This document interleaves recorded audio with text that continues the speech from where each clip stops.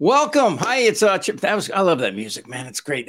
Chip Franklin with you here on another edition of What the Franklin. It's our big travel day, right? I'm not going anywhere, and actually, I got something to kind of share with you. So we'll start with that before we have just a great show. I got John Nichols from the Nation. We're going to talk about when will they impeach Biden? That's the GOP House, and what are they going to do about Fauci? You've been following this too. Got a lot about great videos today.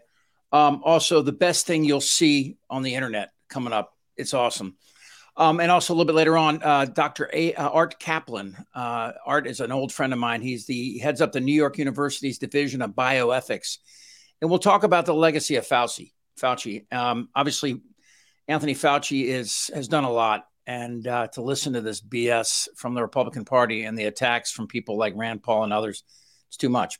Anyway, we'll get to that coming up in just a second. I got to tell you this. So my wife and I went to a party on Saturday, and apparently we were at this. I haven't been in a restaurant without a mask in 3 years. I've been really good about this. I had a time where I thought I had it, and it turns out I didn't. But then I found out that my wife tested positive yesterday morning. So I've tested twice since then. I'm negative, but I'm just like waiting for it to happen. If anybody's ever been in that scenario, you know exactly what I'm talking about. Somebody, by the way, you can write me at chip@chipfranklin.com. Please follow us here on YouTube as well. And you can actually you can subscribe, and then you can get a notification. So you know whenever we go live, you can be right there with us. What else did I want to tell you? Something. Oh, yeah. I want to thank my sponsor, Steve Moskowitz, right out of the top. MoskowitzLLP.com, tax attorneys. Steve and his crew are incredible. And here's a great one, too. If you have a side hustle, if you have two jobs, Steve can show you how to take the money from one of your side hustles and put it into a place where you won't be taxed until you take it out at retirement. You can actually set up your own pension. And the cool part about it is you can decide the next year. So for tax year, this is tax year 2022, you have until the fall of next year. He'll give you all the details. But anyway, that's all coming up. That's our sponsor today. One of the things I think about when I think about these shootings, of course, is some of the reaction we get from politicians.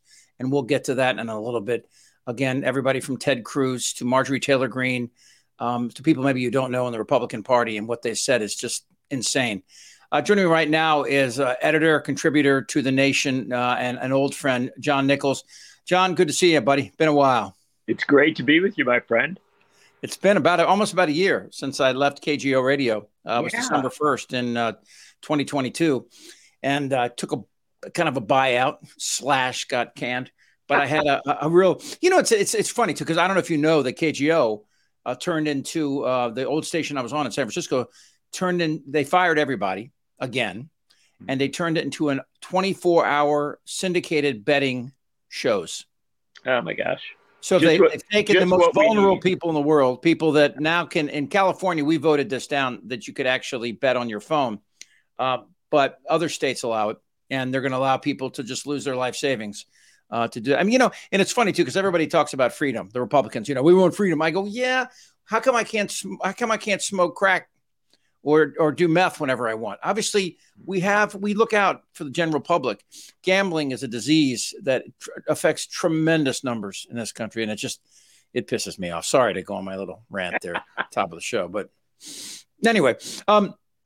So let's talk. We haven't spoken in a while. The Nation is a progressive magazine that has incredible writing and insight, and I think when I was looking, I came right to you the day after the red wave didn't happen, and it wasn't gloating. I think everybody was like fingers crossed. Was this because of Roe? Was this because of, the linger in the air, the fart effect of Trump? And I don't know what it was, but I wonder now moving forward, now that they have the House and Marjorie Taylor Greene and others are talking about Fauci. We're going to get to that a little bit later in the show, but they're also talking about impeaching Biden still. What's your take on what happened on November 8th and moving forward with a Democratic House no more? Well, there's a couple of very important things you put on the table, and we should probably separate them up and talk about what happened and then kind of where we're headed. But first off, it's just great to be back with you. I appreciate you, my friend. And It's a pleasure. So look, what happened on November 8th is that the American people proved to be more serious about the fate of the republic than a lot of pundits and a lot of politicians anticipated. And we ought to give the American people a whole lot of credit. I mean, there were huge numbers, huge, yeah. unprecedented midterm numbers for voting. Look, you and I have been around this long enough to know that one of the kind of default positions is if only young people voted, it would be different and it would be better. Well, this time, young people voted. And they didn't vote in the same numbers as people over 65, but they voted in higher numbers than they have in many previous elections, but especially midterms. And that had a tremendous impact. I can tell you in my state of Wisconsin, on election day, I was like anybody, tense, nervous, kind of uncertain about where it was all going to go. And I was walking in my neighborhood. My neighborhood is near an area with a lot of graduate students. There's a synagogue where people vote. And there was a line out the door and around the block, all young people, many of them, because we have same day registration, literally registering on the clipboards and doing it. And I remember tweeting or texting to a friend and saying, this election is going to turn out better than people expected. And I really hold to that view. And so, Chip, the first thing is that what happened on November 8th is that a lot of Americans who were difficult to poll, because polling is much harder in these times, stepped up. Sometimes can I jump in there and say that young people don't answer phone calls that they don't recognize it. So there's no way to tell how young people are voting. They can pretend, pollsters can, but as Rasmussen actually tried to make stuff up. I saw. I think there's a lot of bad polls out there. Yeah. There's no question of that. But what really happened was, I think, a couple of things. And pundits tend to try and make it too easy, right? They say, "Oh, it was Roe." Well, yes, it was Roe. There's no question. A lot of those young voters and others who came because of Roe. And then other people say, "Well, it was democracy. There was a fear after January 6th, and with all the things Trump has said and Republican election deniers have said." So, that was it. And yes, that was a part of it. There was a concern, I think, way undercovered by the media that Rick Scott and other Republicans, Ron Johnson in Wisconsin, were talking about messing with Social Security, Medicare, and Medicaid. I think that really had an impact with a lot of voters. Who gave them that idea that would be a good thing to talk about, getting rid of Social Security and Medicaid? If you know anything about politics, right? Yeah, if you were that's been the third rail for how long, John? 1935. Yeah. But if you're a third grade kid who's like on a school assignment, and you're in a campaign headquarters, and they asked you, well, is there anything we shouldn't do? The third grader would say, well, you probably shouldn't take away, the retirement security of my grandparents. By the way, that they paid into for their entire life. I love it when people call Social Security an entitlement, right? I'm sorry, no, it's not an entitlement. These people paid into it their entire lives. If you look at your paycheck and look at the money that goes into Social Security, it's not nothing. It's also a societal commitment, right? Well, there's that, but but it's an important one because it all makes sense in what you're saying. We pay in, and we pay in a lot in our time, right? Proportionally, and then someone else, our kids or our grandkids, they pay in, and they pay in proportionally, and it keeps working because each generation remains committed to it, and so somebody who's 105 years old is getting a decent payment because they paid in, but also because their children and their grandchildren pay in. This is John Nichols from the Nation, nation.com. Check it out. One of the things I think that we can't overlook moving forward here is the idea that, again, that some of the motivation to get out to vote, again, proves, especially in these small House districts that are being decided by 1,000 votes or Beauport, hundreds of votes, right, that your vote does count. For minorities, especially that haven't voted because they've been cynical, they can now see that. Now, how important would it be to have the House and having like 52 votes in the Senate and a Democrat president, the things that they could do, again, everything from social programs to, judges, federal, just to try to balance, actually right now, to try to limit some of the previous damage from the other 4 years, because obviously federal judges are huge. Having an unblockable number in the Senate. I mean, again, did you see Trump go off on the Supreme Court on a tweet today? Yeah. Yep. So he tweeted out, but had this horrible Supreme Court, of course, that made him have to show his taxes, a guy that lied about it from day one, that he would always show his taxes. Anyway, to your point, as we build up to try to understand what happened on November 8th, I think there were a lot of things that's right that coalesced. I was disappointed that with Milwaukee, Chicago suburbs, and Madison, that we couldn't defeat Ron Johnson, and that was close, right? It was 26,000 votes out of 2.3, 2.4 million cast. And so could Mandela Barnes, the challenger to Ron Johnson, have been elected?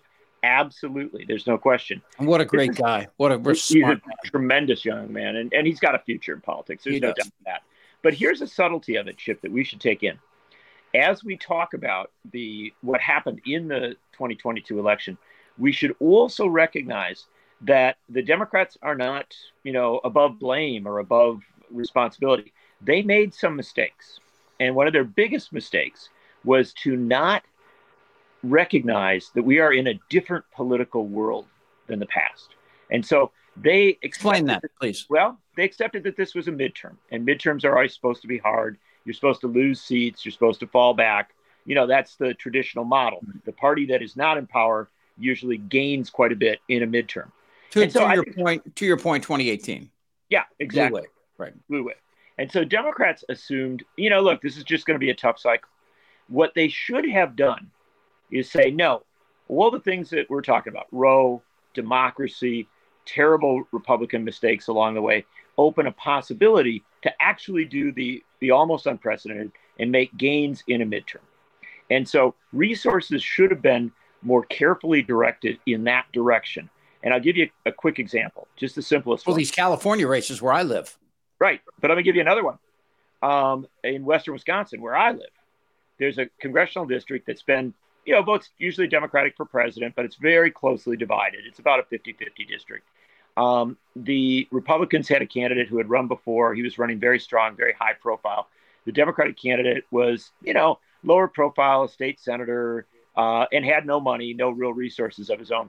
The Democrats pulled out. They gave up on the district. The Democratic candidate in that district got more than 48% of the vote. Wow. If the national Democrats had put even half the resources that they put into, competitive districts into that district, the Democrat would have won. All right, when you say resources, okay. Yeah. Citizens United showed us that Koch and Soros and others have a tremendous impact, obviously, right? Yeah. With the money that you're allowed to put in, this dark money. I've been involved in it too. I work for some super PACs. I create some stuff for some Democratic super PACs. I get it, right? And you're limited to the amount you can give to a candidate. So, we've seen these ads. We all saw them. We're all glad that the election was over because we didn't want to see them anymore.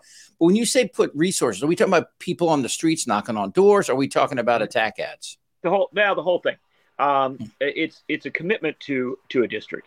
And so does that money for TV? Yes, it's money for TV. It doesn't have to be attack ads. Actually, there's some evidence. But you and I both know people tend to vote against more than they do for. And by the way, the Republican in the district had plenty to criticize. Yeah. But what I'm saying is the Democrat in the district I'm talking about was outspent by millions of dollars. Wow. If that Democrat had just been in the zone of competitive, he would have won. Okay. And Chip, I can point to a half dozen other districts, primarily rural districts or ex-urban districts around the country, where Democrats gave up on their candidate and then lost by relatively narrow margins. And so what I am telling you is that with a little more strategy, the Democrats could have held the House. There's simply no doubt. All right. So let's go past November 8th. Yep. All right. So there were a lot of factors that led up to, the keeping the Senate, maybe even adding a vote. The latest poll today came out. Warnock is ahead by 4 percentage points over Herschel Walker, who is legitimately insane. I mean, I know people toss that word around, but there's something wrong with the guy. It's frightening, actually. I really mean that, and it's sad in a way to see Cruz and who else did I say? Lindsey Graham. Lindsey Graham has been Lindsey Graham and Sean Hannity too. They're all out stumping for him. That 51st vote would put some pressure on Sinema and Manchin to an even greater degree. There's some things that, obviously if the House, and it looks like for sure now the House is going to be Republican.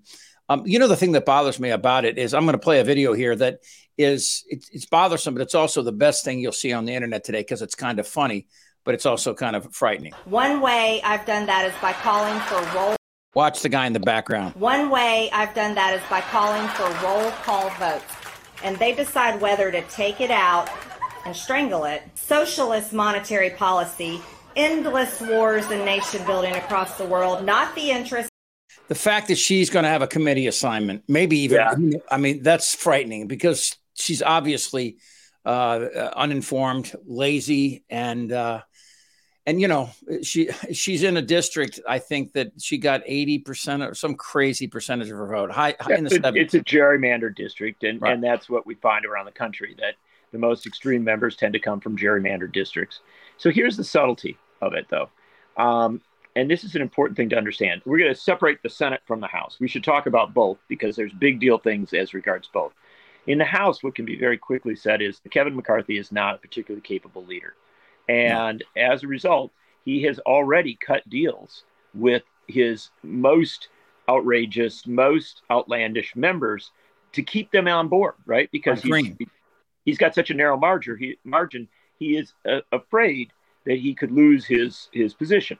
So he is already, terrified of his caucus. Unlike for everybody that doesn't follow you, he's trying to get enough votes so he can be elected speaker. He desperately wants to be speaker. There are people that believe on both sides that he's not far enough to the right, and there's people obviously that want to, the Liz Cheney types that are still in. I can't even name more than a handful of old school Republicans that want to be able to work with Biden and try to get some meaningful legislation passed. Go ahead. I'm sorry. Right. So that's exactly right. And so McCarthy is terrified of his caucus. He's in many ways the opposite of Nancy Pelosi. Now, you can like Pelosi or dislike Pelosi, but the fact of the matter is that Pelosi was in charge of her caucus, right? And people responded to her. In this case, McCarthy responds to his caucus. And so, so you're looking at Marjorie Taylor Greene. She's going to be in a position of a lot of power because McCarthy's afraid of her. The same is true of all of the more extreme forces. So what that's going to mean is that in the House, their energy is going to be poured into doing investigations of Hunter Biden's computer, right? I mean, and full well. And it's going to be like they want to impeach the guy who deals with border security. And it's all going to be performative show stuff. They're not going to get much done. They're even going to be having a problem passing basic pieces of legislation out of the House because there's some Republicans that won't go along with them. So the end result is a lot of theater, a lot of wasted time. Well, now, will they get an impeachment vote out of a Judiciary Committee? Potentially. I think I'm not going to tell you for sure, though, because I know the Judiciary Committee pretty well. And there are a couple of Republicans on there who are looking to the future, right? They are they're a little concerned about where going off the deep end. So, I mean, this is all about, the level of pressure on the Republican Party from its extreme right and from Trump and others. But what I can tell you is that what will happen in the House is pretty much nothing. Okay? It's going to be a wasted 2 years. Now, the only place where they're going to put pressure on the Biden administration will be in the budget process. And there, it won't be that they will achieve things. It will be that they'll be able to make it hard to do things. Yeah. And so talking to John Nichols from The Nation. This is Chip Franklin on What the Franklin, brought to you by Moskowitz LLP, tax attorneys, 888 Tax Deal. Any question you have, these are the guys. Steve is just, he would get embarrassed if I told you all the charitable stuff he does. It's a great company. If you have any kind of questions, whether you want to set up a pension or whether you're a small business or an individual, MoskowitzLLP.com, 888 Tax Deal.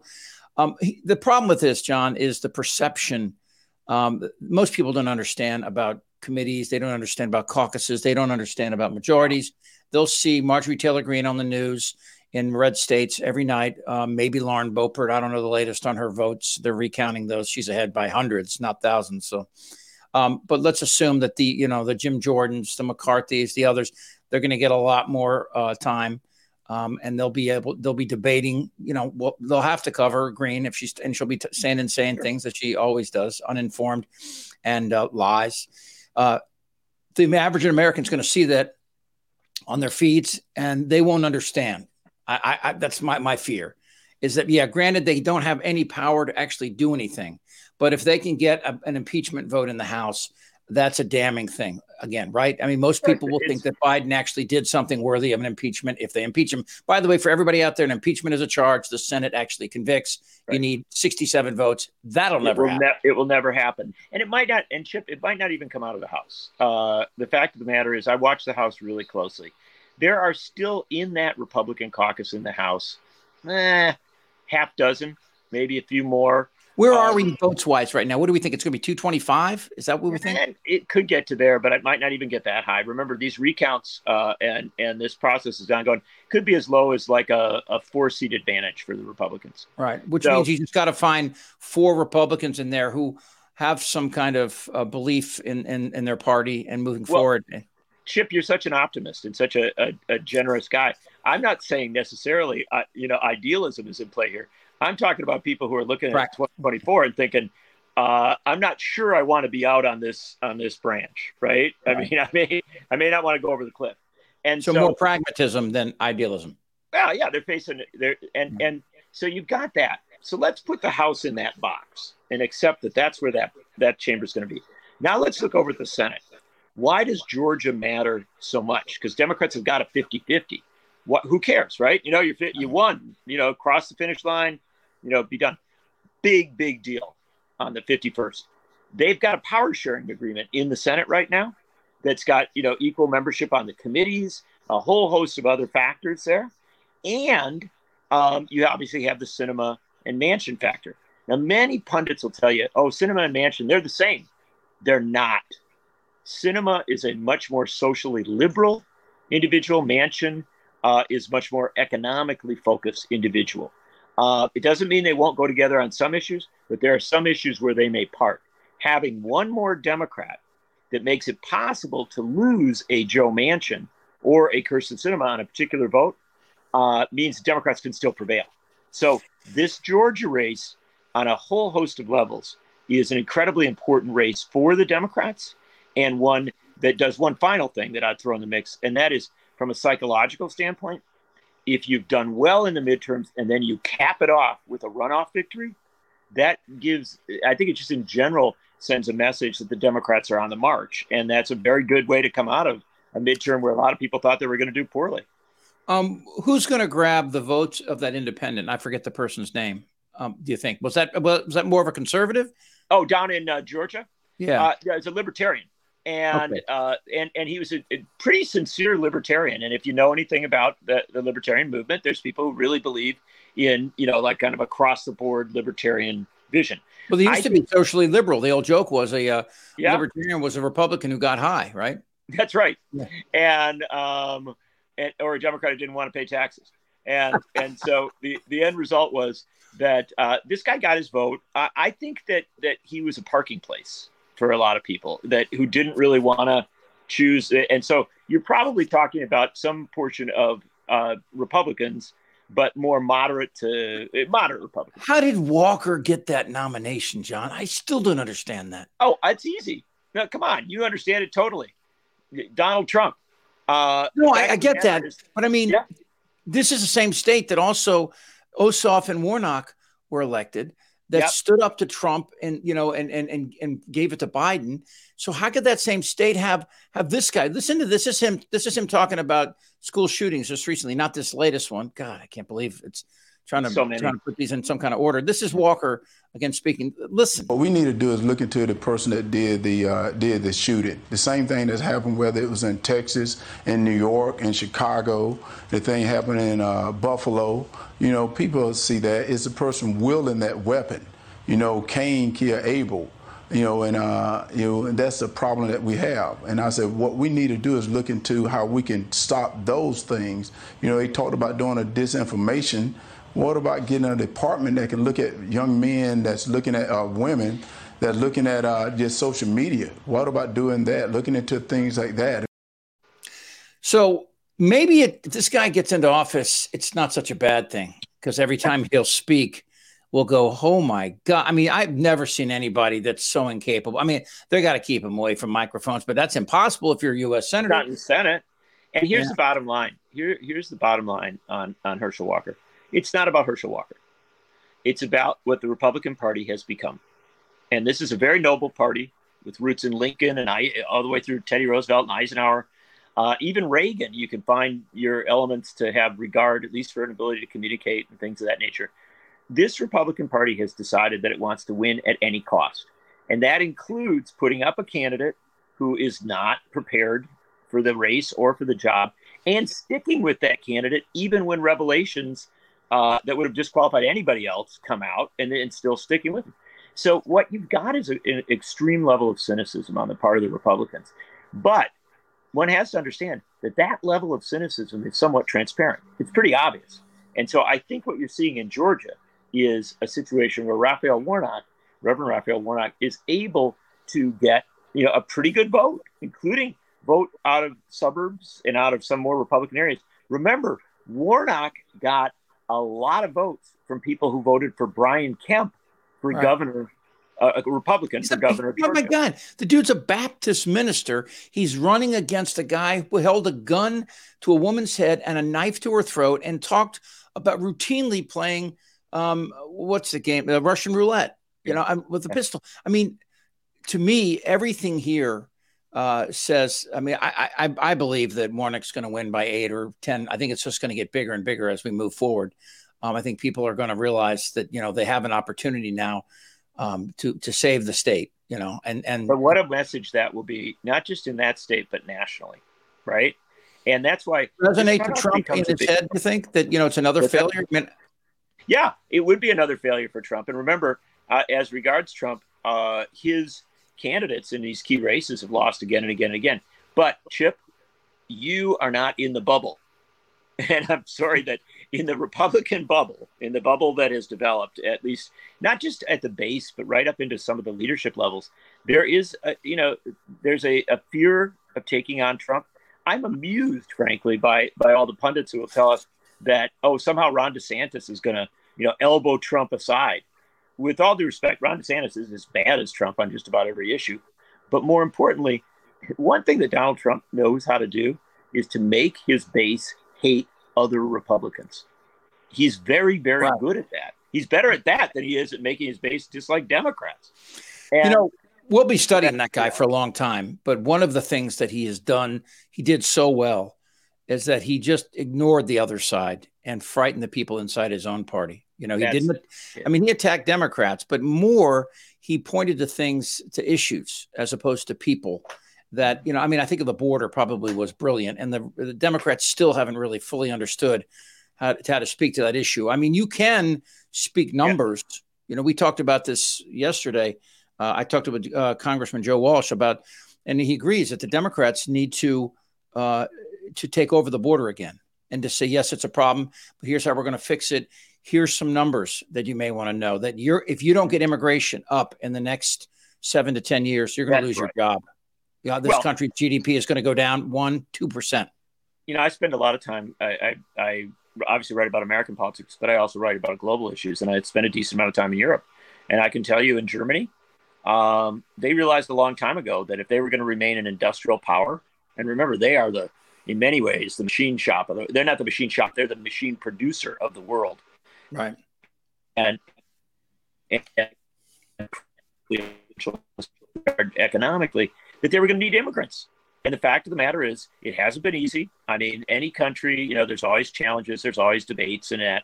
But the reality is that if you look at countries that figure out how to really come out ahead in the long-term economic struggles globally, immigration is a part of that. Right. And what we need desperately is a Democratic president, a Democratic Party that can talk to that issue in a logical way. Well, it's great to this point that one of our listeners just said the House will be completely insane and get nothing done. Was Pelosi really that great if she couldn't hold it all with the accomplishments over the last 2 years? I would say that Pelosi might have been one of the most effective House leaders in my lifetime. Back to Chip O'Neill. Oh yeah, and I might even go further than that. O'Neill had great skills, but he was also operating in a certain time where the party was different. If I was going to look at House speakers who, I would maybe even look to somebody like a Sam Rayburn, who was remarkable in his ability to at times when a lot of the political winds were shifting to kind of keep things going. Well, Rayburn was in the middle of the impeachment proceedings too, and had, right? If I'm Sam Rayburn, if I that's a little yeah. I mean, really, his great period was the 50s into the early 60s. But here's the bottom line about all this, though, as regards Pelosi. Pelosi, I definitely would tell you I would have liked to have seen some different strategy as regards some of these swing districts. I think they could have won some more districts, but Pelosi was up against reality, and the reality was that we have massive gerrymandering in a whole bunch of states across this country. And so there were a lot of races that were off the table from the beginning. And Pelosi and the Democrats did their best to try and hold it. But one of the biggest challenges that I think the Democrats had as regards holding the House was that the House was off radar for the last 2 years. Yeah. It was the Senate we all paid attention to, right? And so the Senate, high profile, a lot of people actually, you talk to grassroots folks, they understood that the Democrats needed to win a seat or so if they were going to have the ability to govern. The House, off radar, doing its job, functioning, actually quite well, but not as high a profile. And I think that did cost them a little bit. Yeah, I think that, the American public needs to understand this. I say this, and, Americans aren't really bright, John. And we aren't no, we're not. We're not. Come on. I know it's not fashionable to say, but they're not. I can go on the street and I can ask people questions that, how many, I bet I could ask Trump. In fact, that's what I wanted Hillary to do during her debate. I said, do you know how many members there are in the House of Representatives? Ooh, that would have been brutal. But it's 435. I've known that since high school. Oh, I know you know that. And I know my daughter knows that. But going for Trump on that, I think you would have had trouble. There's a better one than that. Who are the two senators in your state?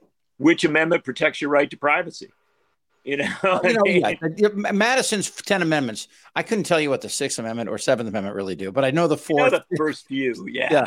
I know 1, 2, 3, 9 and 10, 8. I know, but I think that, again, just for people to understand that one of the things I liked about this election, again, John Nichols from The Nation, nice enough to join us here on What the Franklin. One of the things I really dig is that, when people see, oh, you know what? My vote can mean something in a state Senate seat. Yeah. And how is that important? It's important from gerrymandering. It's important. Well, look in California, right? We're in some states are passing. Kansas, their state Senate protected the right to choose. The state voters did. The voters did. Yeah. But again, getting it out there and clearing a path for the voters to actually vote on it was because of small districts where there's 1,000 votes. And so, people, again, maybe that's what we need is to put this in a way, like a cartoon way for Americans to understand. Well, and let's understand this. Donald Trump became president of the United States in 2016 because of the votes of a number of people so small that it could have fit into a football stadium. Yeah. Right? I mean, that was the Wisconsin, Pennsylvania, Michigan, very close results. And had you just taken half of the votes in each of those states, shifted it to the other side, and that's under what you'd need in a football stadium, Hillary Clinton would have been president for 4 years. Yeah. So that's how it is. John, you rock, my friend. Let's do it again soon, okay? I love being with you, brother, and I'm very glad you got this gig going. It's Thank you. Enjoyable. TheNation.com, John Nichols. We'll talk soon, bud. See you, bye. Bye-bye. Great guy. Love having him on. So as I started the show today, I want to remind you 2 things. Please subscribe if you're here, and I can get your notifications so you'll know when we're going live. I promise you that I'll bust my ass to get the smartest and best people on this show. And also comedians. I've talked to Richard Marx and some other great musicians that come on. We're going to have some performances. It's going to grow as we continue to move forward. Again, always thanking Steve Moskowitz from MoskowitzLLP.com. Our sponsors, just incredible. Steve and his staff are amazing. 888 Tax Deal. Any kind of tax question you have, whether you're a huge corporation or an individual, musicians and comedians I've sent there, people that could really understand all the deductions that they are entitled to, and maybe people especially on the lower half of the economic strata. Again, MoskowitzLLP.com, 888 Tax Deal. All right. One of the things that's really worried me is to listen to the rhetoric from people like Marjorie Taylor Greene and Rand Paul about Dr. Anthony Fauci, who, in my opinion, is, I just started this whole segment saying that I'm just waiting to get COVID. My wife has it. We're in the same house. She's pretty sick. Second day, I tested negative this morning again. I slept 2 nights with her in the same bed. I slept in the guest room last night. I don't know what's going to happen, but I do thank Fauci and others who have protected this. I mean, done everything they possibly could. I'm going to play you a video of Dr. Jha. He's an Indian American general and internist physician and academic serving the White House as a coronavirus response coordinator. This is what people need to hear, but this is not what we heard during the pandemic, but this is the truth. That America's physicians, like the real leaders of American medicine, the people you trust for your cancer care and your heart care and your pediatrics care, are out there telling you need to go get a vaccine. You can decide to trust America's physicians, or you can trust some random dude on Twitter. Like, those are your choices. But I think the key here is to get trusted voices out there spreading truth, spreading science-based information. And for journalists and for people who run platforms, what I would say is you should be thinking about what your personal responsibility is. And do you want to be a source of misinformation and disinformation? That's up to those individuals, but I actually think it's really important for us, for me, to be spreading good information. It's obviously all that's true. One more before our next guest, and this is the White House spokesperson who I had on the show before she actually got the gig when Psaki left. Her name is Karina Jean-Pierre. Again, talking about, I believe this is the clip about Fauci as well. Dr. Fauci has always led with the science, and our country is stronger and healthier because of his leadership. Hear, hear. Joining me right now is a longtime friend and a guest of the show on many times. He created at New York University, the Division of Bioethics at the Langone Medical Center. Dr. Art Caplan, nice enough to be with us today. How you doing, Art? Been a while. Hey, not too bad. I have, unfortunately, some sniffles, little itchy throat, and guess whose spouse also got COVID yesterday? No. Yeah. Oh, okay. Well, I mean, knock in on 3 wood. years, first time in this house. Yeah. Well, I don't know what the heck happened. We went to a party. We went to a party, but it's like, and I haven't been to. I swear to God, I haven't been to I've been to a restaurant inside. I mean, people. I've been really careful, and so my wife and I went to a party that had open doors. It was like a party room, but it was outside, kind of offshoot of a building. Yeah. And we always wear masks. We didn't, and now we're beginning to hear numbers. My wife, another person that was at the party. I mean, I've been around it. I've tested positive once and then negative the next day. So, and it's real weird to have a false positive, as we all know, even from these tests. It's much more likely to have a false negative. So I was sick at that time. So I don't know if anyway, here we are. Big lesson here. Get your shots. Get your shots. Some people say to me, but they don't stop you from getting COVID. No, I've got 5. They stop you from being dead, which is a good place to be. Well, I mean, when you get to a certain age, yeah, right. All that is true. This is something to be with us around for the rest of our lives. Yeah. SARS-CoV-2 virus is not going anywhere. It's changed, and we all have been following that. But what I want to talk to you about today is a couple things. Is Dr. Anthony Fauci is resigning, and I believe that watching him over the last 3 years, I think we were really, really fortunate to have a man of his integrity and insight in that position, and to hear people like Rand Paul, whose last job was, the eyeglass guy at the Sunglass Hut, in the mall. I'm only half kidding. He's so, to hear people talk about this like they have the answer. No one had the answer in the beginning. We don't have the answer now. We know masks work. How? There's about 1,000 years of experience of people covering their face around sick people. They work. That's why. But by the way, that's why your doctor and your surgeon wear them. Right. Well, I mean, I guess when I look at, we haven't spoken in about a year, I think, on the air, and we spoke a lot during the early stages of the pandemic, and I think most people like yourself, plus virologists and epidemiologists, looked at this and thought this is probably where we'd be. We were hoping maybe less than 1 million lives. We probably could have cut that in half with better in the beginning. But What's your take now? I want to ask you about Dr. Fauci and his legacy in a minute, but I want to ask you about where are we moving forward, and are we better or less prepared for the next pandemic, because we know it's out there?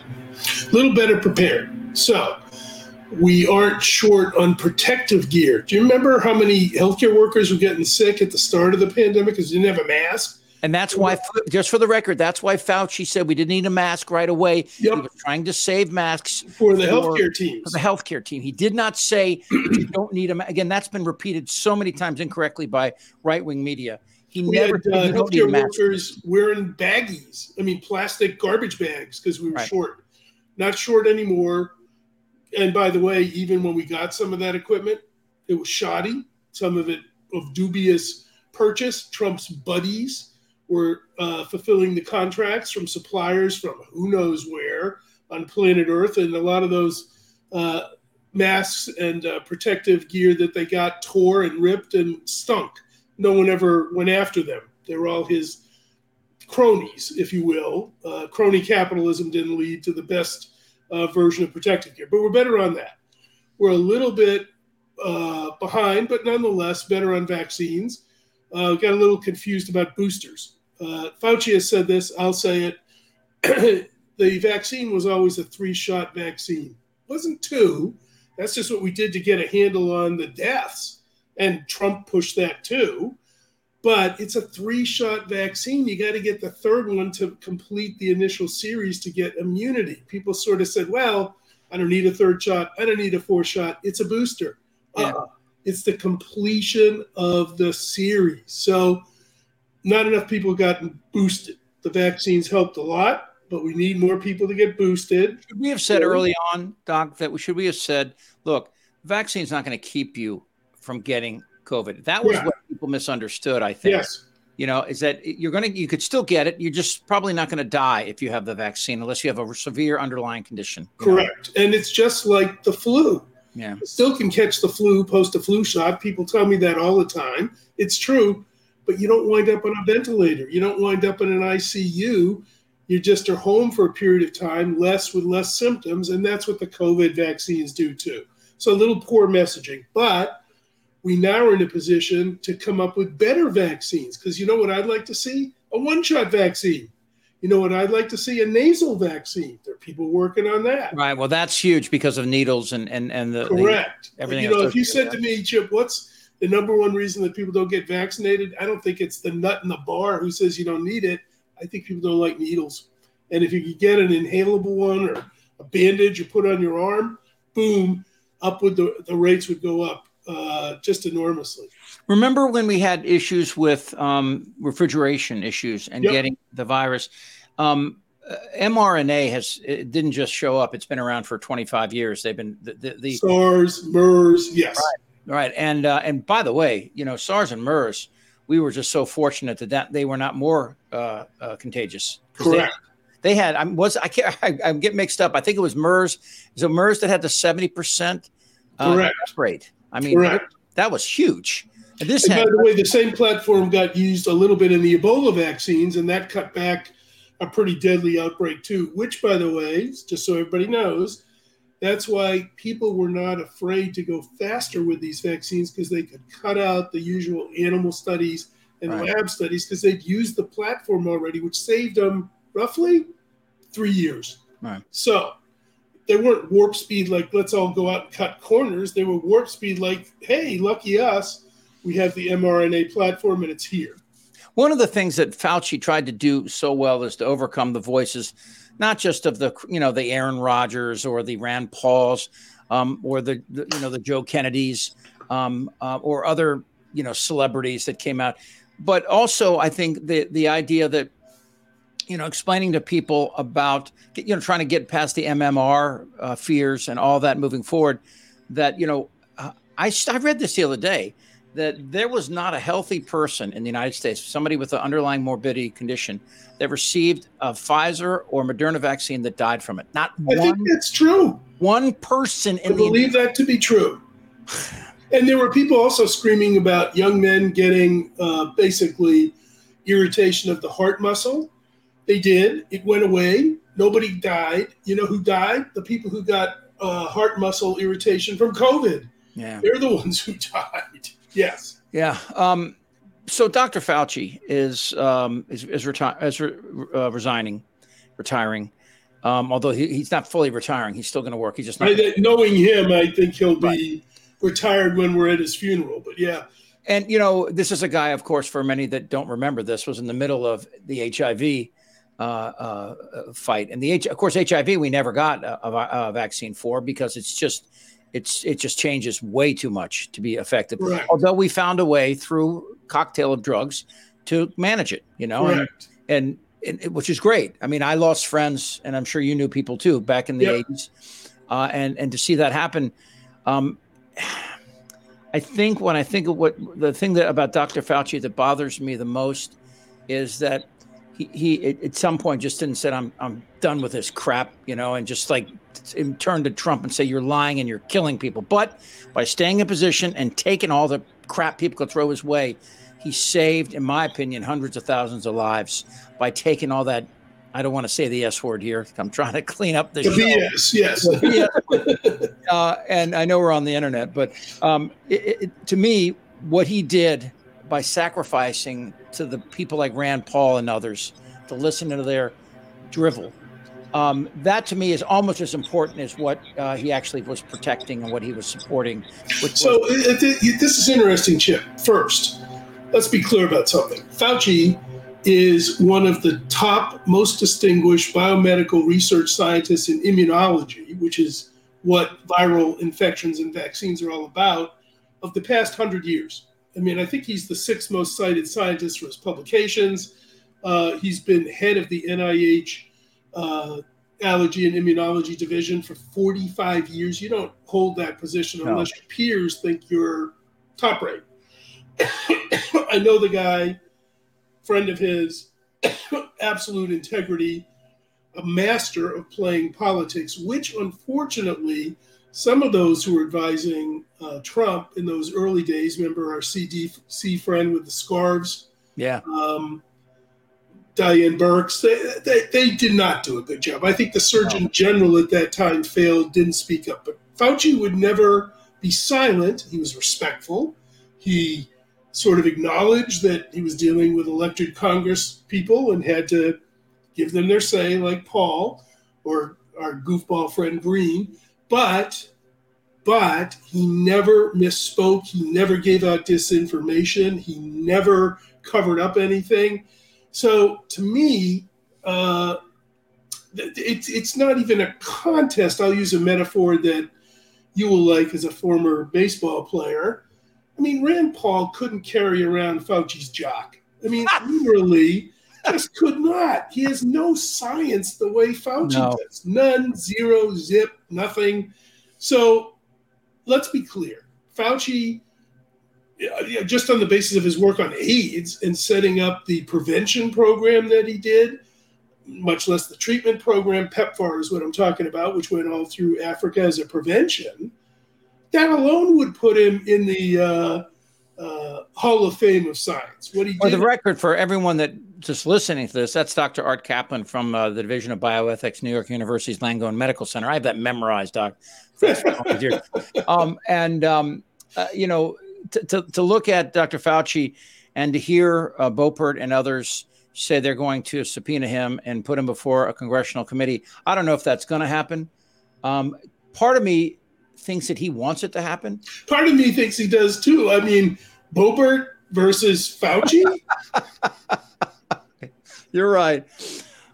So look, don't get sick, Doc. If you just joined us, both of us were exposed by our wives. Yeah, how about that? And I haven't really. I thought I was sick. I felt, it's psychosomatic. I was in bed last night by myself, and I have asthma, but it's always under control. And but I was just feeling sore because that's what my wife felt. So I felt, but I realized the reason I feel sore is because I'm freaking old.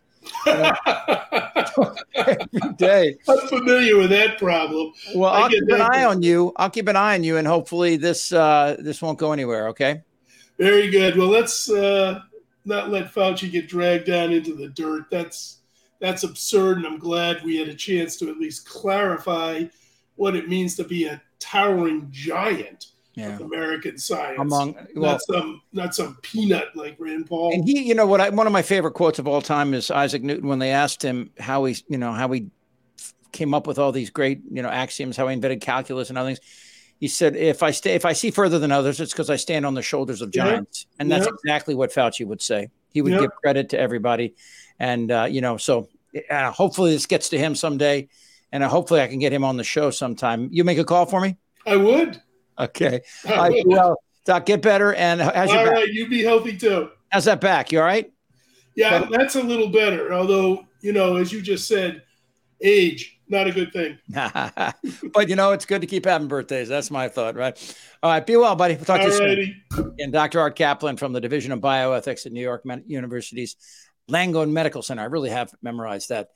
Those are two standout people you saw on the show today, people that are dedicated Americans who came at this thing, including John Nichols, who writes for The Nation and is an editor. They're just sincerely wonderful people. I haven't gotten to this next story yet, the shootings from last night. I grew up in Washington, D.C., but I know that part of Virginia very well, Chesapeake, Virginia, where these shootings happened. I went to college at Virginia Tech, and I lived in Northern Virginia for a long time. So I know that area well.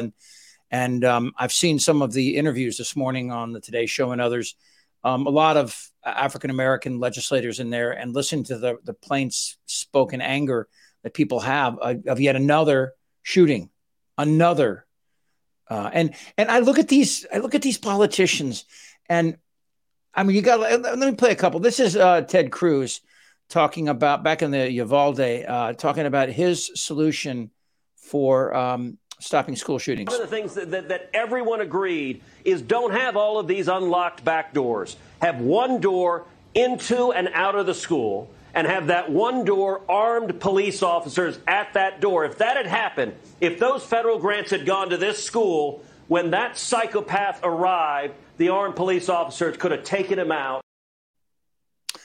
So it's a door situation. That's what Ted Cruz is saying. By the way, you know who would not like just one door that was unlocked? Well, that would be the fire department. There are 350 plus million weapons, the AR-15s. If you haven't seen, let me see. Did I put this in the show today? Yeah, I did. All right. So this is the guy that did the Club Q shooting in Colorado Springs. And just imagine, so this guy earlier had a standoff in his home where he threatened to blow up his mother. And somehow this guy got back out and managed to go in and shoot 25 people and kill 5. Again, this is obviously a homophobic, GOP-inspired attack.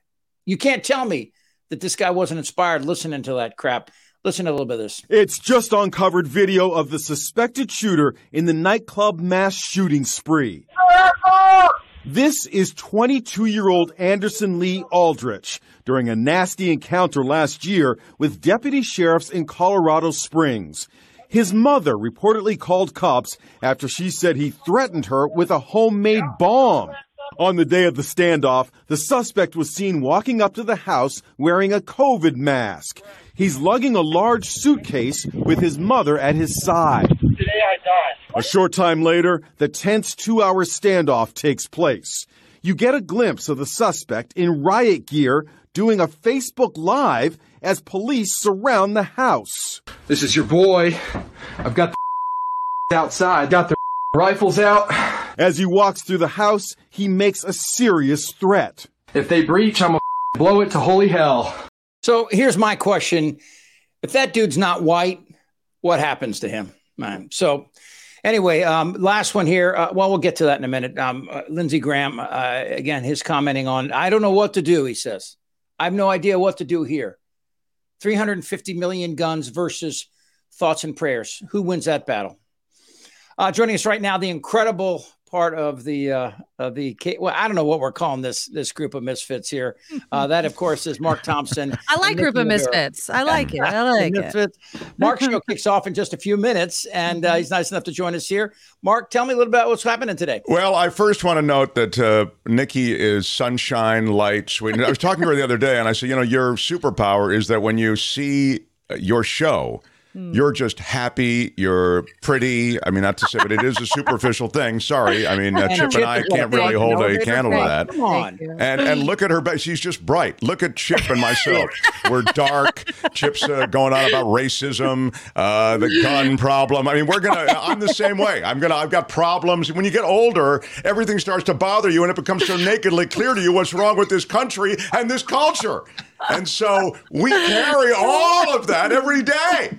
Nikki is lovely, has potential, and her kids are young. It's just great. I don't know. I don't even want to do a show today. All right, so we go on in a few minutes, Chip. We've got good stuff. It's great. I do Law and Disorder. I've got my stuff. Please join. It's called The Mark Thompson Show. And we also have some cool picks from listeners. We've got a listener in Buffalo, New York, who is digging out still from all the snow. So we'll share some of those picks as well. So it's a big, big show, Chip. Yay. Yeah. Thank you. There it is. Love you, buddy. Thank you for letting me say hey. Bye, Mark. Okay. Again, Mark Thompson. Bye-bye. Follow him on YouTube right now. Go there. It's coming up right after the show. Well, you're right there. You're already if you're watching this. Exactly. There you go. He's right. Your smile does make. I am. This room is literally so much brighter. It's brightening. It's blinding bright. Well, but you can't see. I have these huge lights on the side coming in, and I have my awards right over here. Yeah. And I just have Matthew McConaughey who helps me, shine every single day. So there you go. All right. That video that you were just showing of the nightclub gunman is insane. Insane. You know what I just real quickly, I just want to say the problem is, that guy, when we are talking about the NRA and advertising guns, you don't think that is the perfect example of somebody that is just either in some sort of chat room or internet thing getting this message that this means you're a tough guy and you have these guns and he has to talk to everybody on his live chat. Give me a break. And watch every Republican leader pose with a rifle. I mean, from Trump right on down to Lauren Boebert. Can't stand her. Yeah. So did she lose? No, damn it. No, she like hundreds of votes. Won. Yeah. I mean, I don't think that who was she up against? No, they're still counting votes there, though. They haven't certified. Yeah, but I think he conceded. He did? Adam Frisch, I think his name is. Oh, my God. Yeah. I can't believe they reelected her. But whatever. I don't live in Colorado. So what do you got going on today?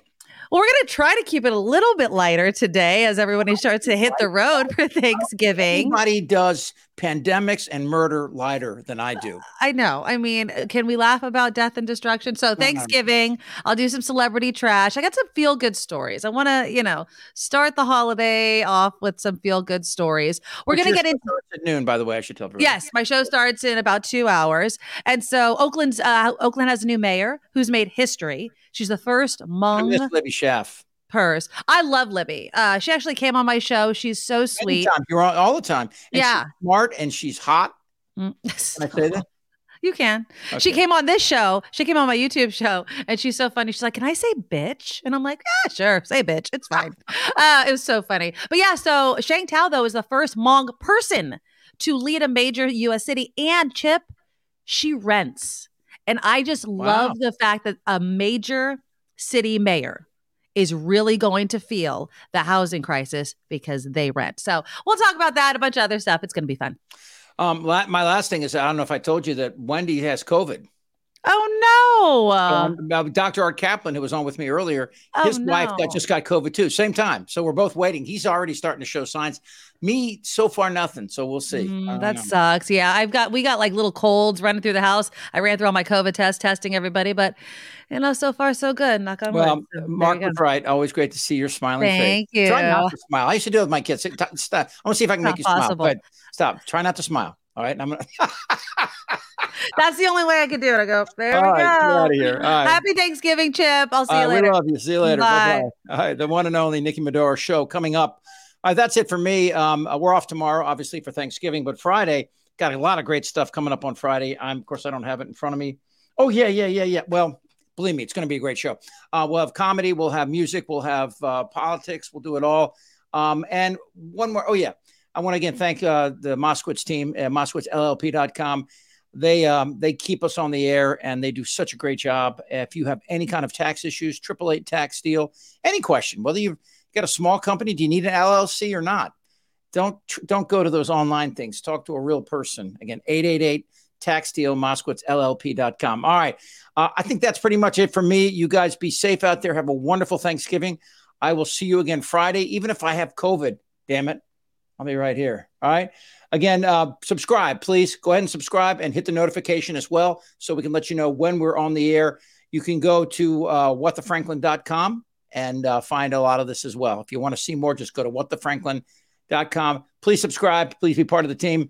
Get out of here. Have a great one. Happy Thanksgiving. I can handle things. I'm fine.